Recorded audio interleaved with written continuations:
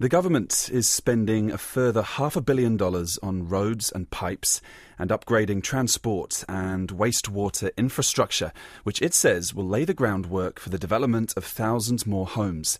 Speaking in Hamilton this morning, the Housing Minister Megan Woods says that city will benefit the most from the announcement, with $150 million to support 4,000 new homes close to the Hamilton CBD.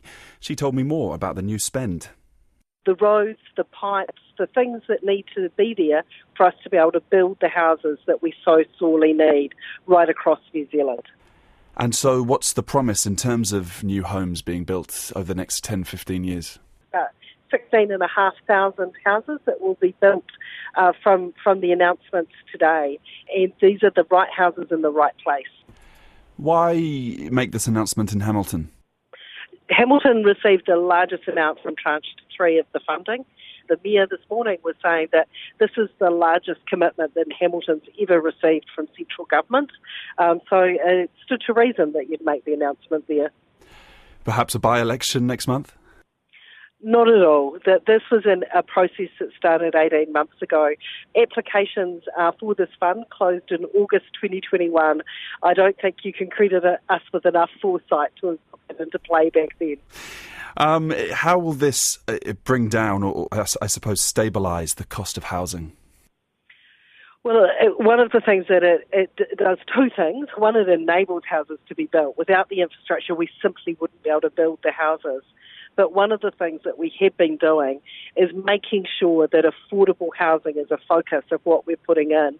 Of the 4,000 houses that will go into the CBD in Hamilton, 1,000 of those will be at or below the home start threshold, so they'll be affordable homes.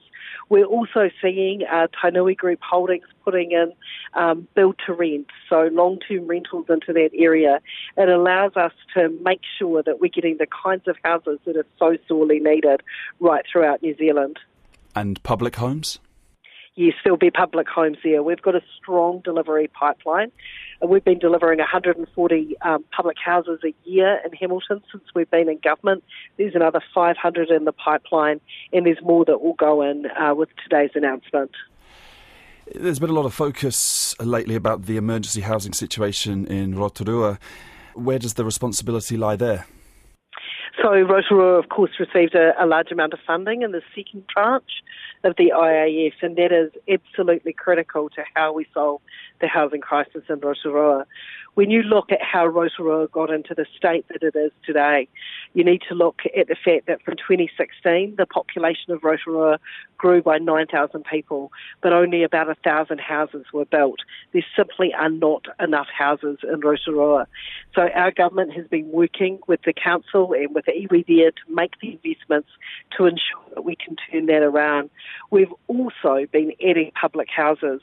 We're exiting some of those motels in Rotorua. It's not fixed yet, but we're seeing the signs that it is starting to turn around, and our government is committed to seeing it through. Just on Rotorua, the figures show that the number of people staying in emergency housing for 6 months or longer, those numbers are actually growing. Why?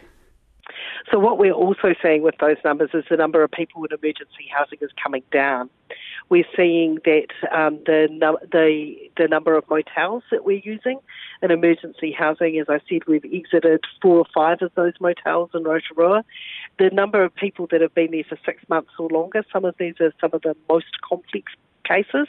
Remember, some of these people were people that came in through COVID who had been, in some cases, several decades rough sleeping. So that is no easy task to get people into permanent housing, but it's one we're committed to doing and making sure that we've got the support other than housing that will mean these people can have permanent housing.